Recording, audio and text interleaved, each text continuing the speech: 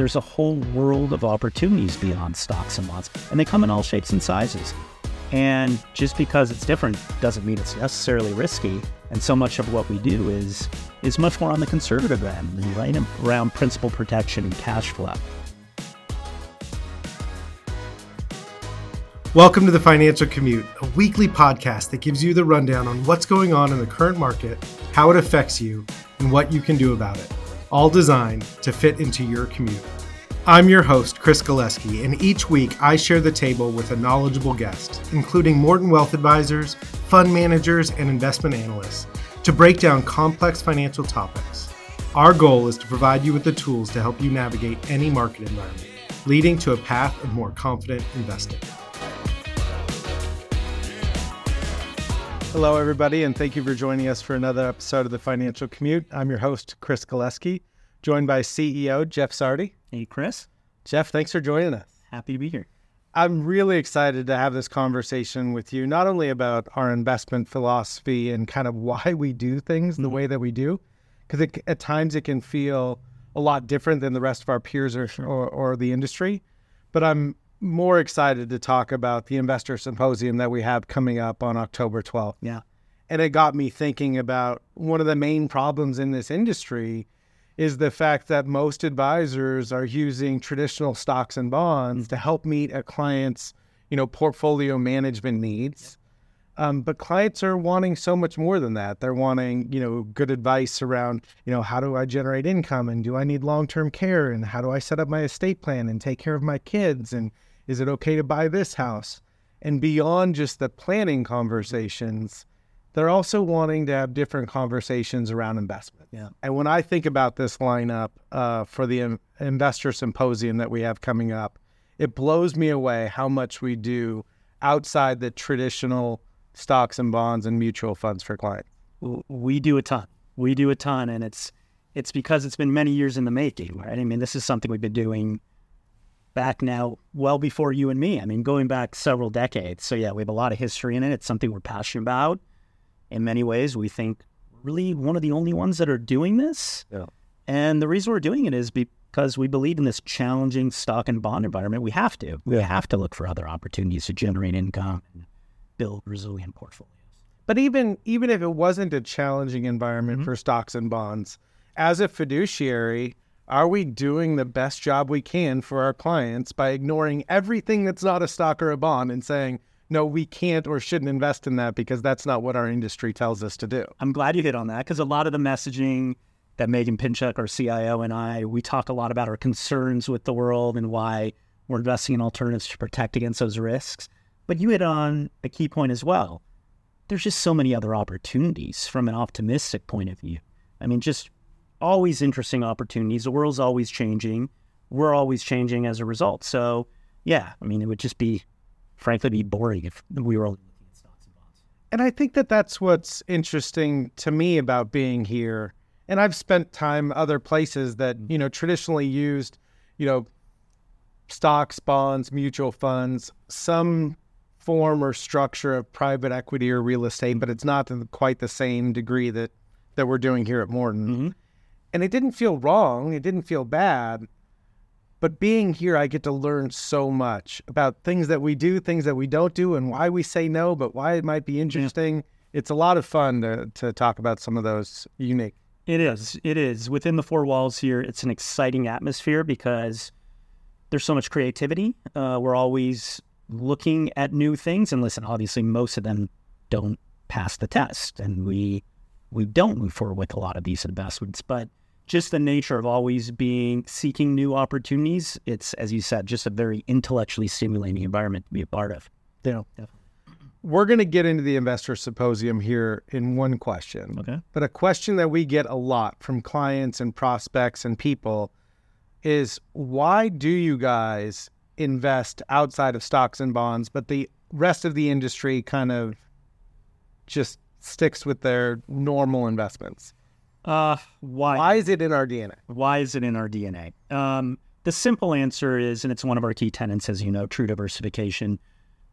Everything we were taught, our whole industry was taught the tenets of diversification, right? You should be invested in a handful of stocks, not just one. You should be invested in stocks and bonds, not just stocks or bonds.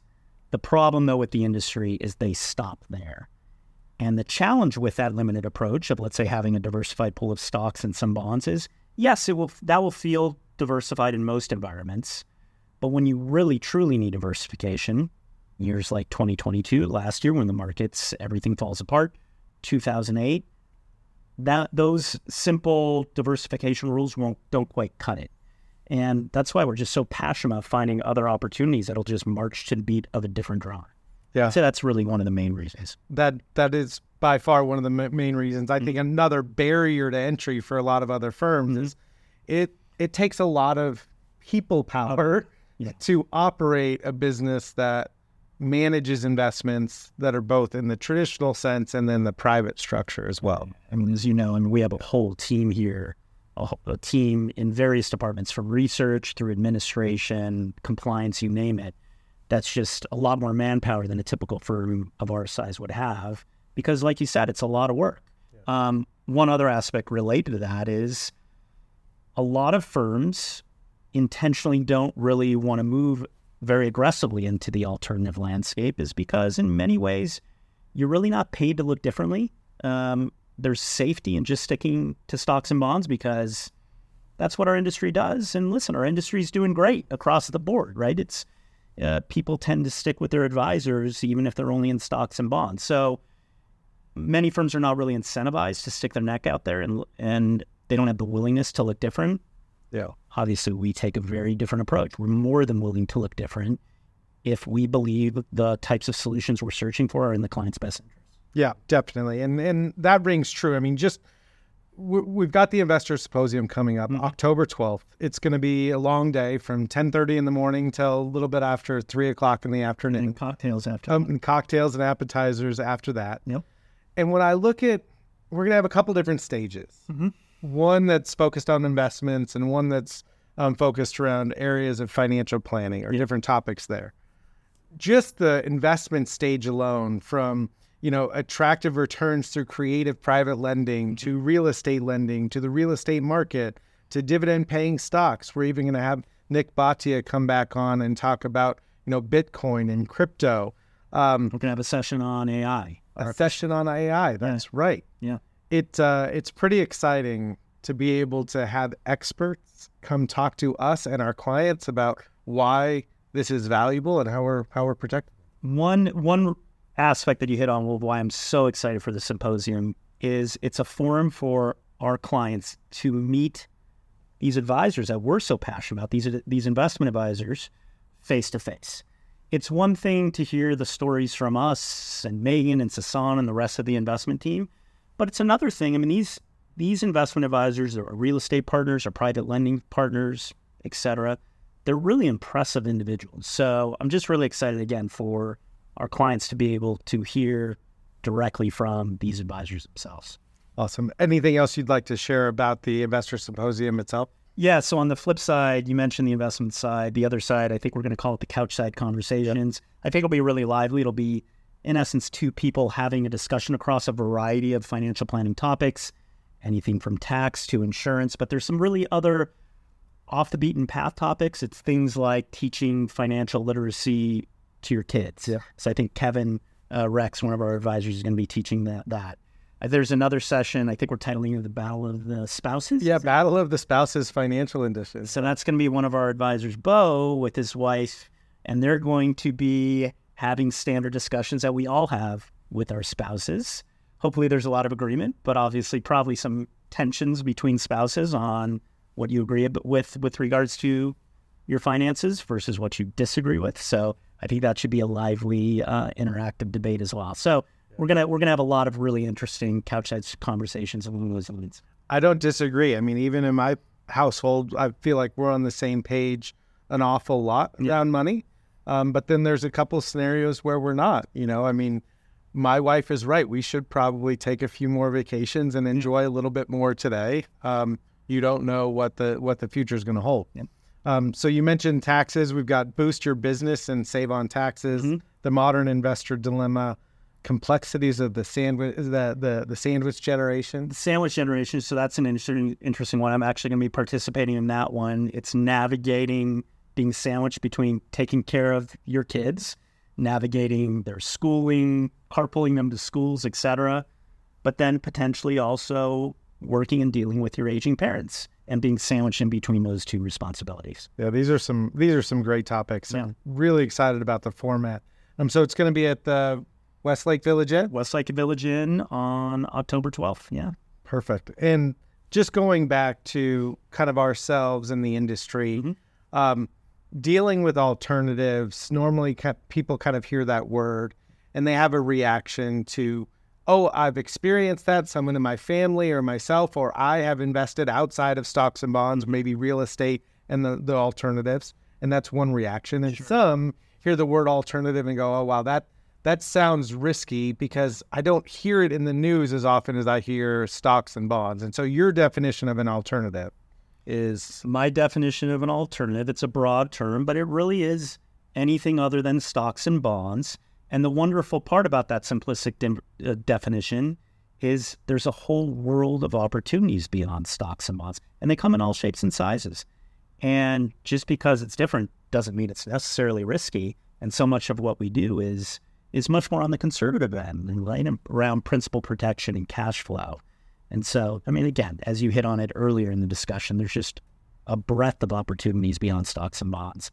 I know it's a broad term; it means a lot of things, but that's what we gotta search through the needle in the haystack to find those special opportunities. And look, many of those things outside of traditional stock and bond are things that we do and touch and feel every day, whether it's physical real estate or, going over to the lake and, getting a boat from the boat marina, right? It's vending machines, it's car washes, it's even businesses that we work and deal with or own on a day-to-day basis. And it's investing in all of those different types of avenues. I'm glad you gave even some of those simple examples, because in so many ways, the opportunities that we're attracted to are really actually fairly easy to understand. I know we're all drawn to stocks, particularly because they're familiar to us. But again, we've hit on this theme in prior conversations. The ability to understand a piece of real estate in an apartment building, we actually find that a lot more manageable than to understand a company as complex as Amazon or Apple, which has facilities all over the globe and currency. Supply chain. I mean, the complexities are enormous. Without a doubt, it's crazy how difficult you can make investing and how simple you can as well. I mean, even just in real estate, it's in the headlines lately saying, oh, real estate's in for, a lot of trouble with rising interest rates. And, that's the case in certain sectors of real estate, but not others. Storage or multifamily might do pretty well, and commercial or office could struggle. But, you can't paint everything with a broad brush. Real estate's a great example, right? Just like stocks come in all shapes and sizes, you could have different sectors from healthcare to technology to financials with stocks. Same with real estate. You hit on it. Office is going to behave very differently than retail, is going to behave very differently than apartment buildings. And that's our expertise, to really navigate through those various asset classes. This is going to be fun. So save your calendar, save the date for October 12th. Formal invites should go out next week. I think so. I think in the coming week. We're going to have a long day, but it's meant to be a day where people can pop in and pop out of certain sessions that we're going to have with our other advisors and fund managers, and look forward to seeing everybody there. Thanks, Krista. Thank you for joining us, and we hope this episode has provided you with a roadmap to feel more confident as an investor. To receive notifications about weekly episodes, email us at financialcommute@mortonwealth.com.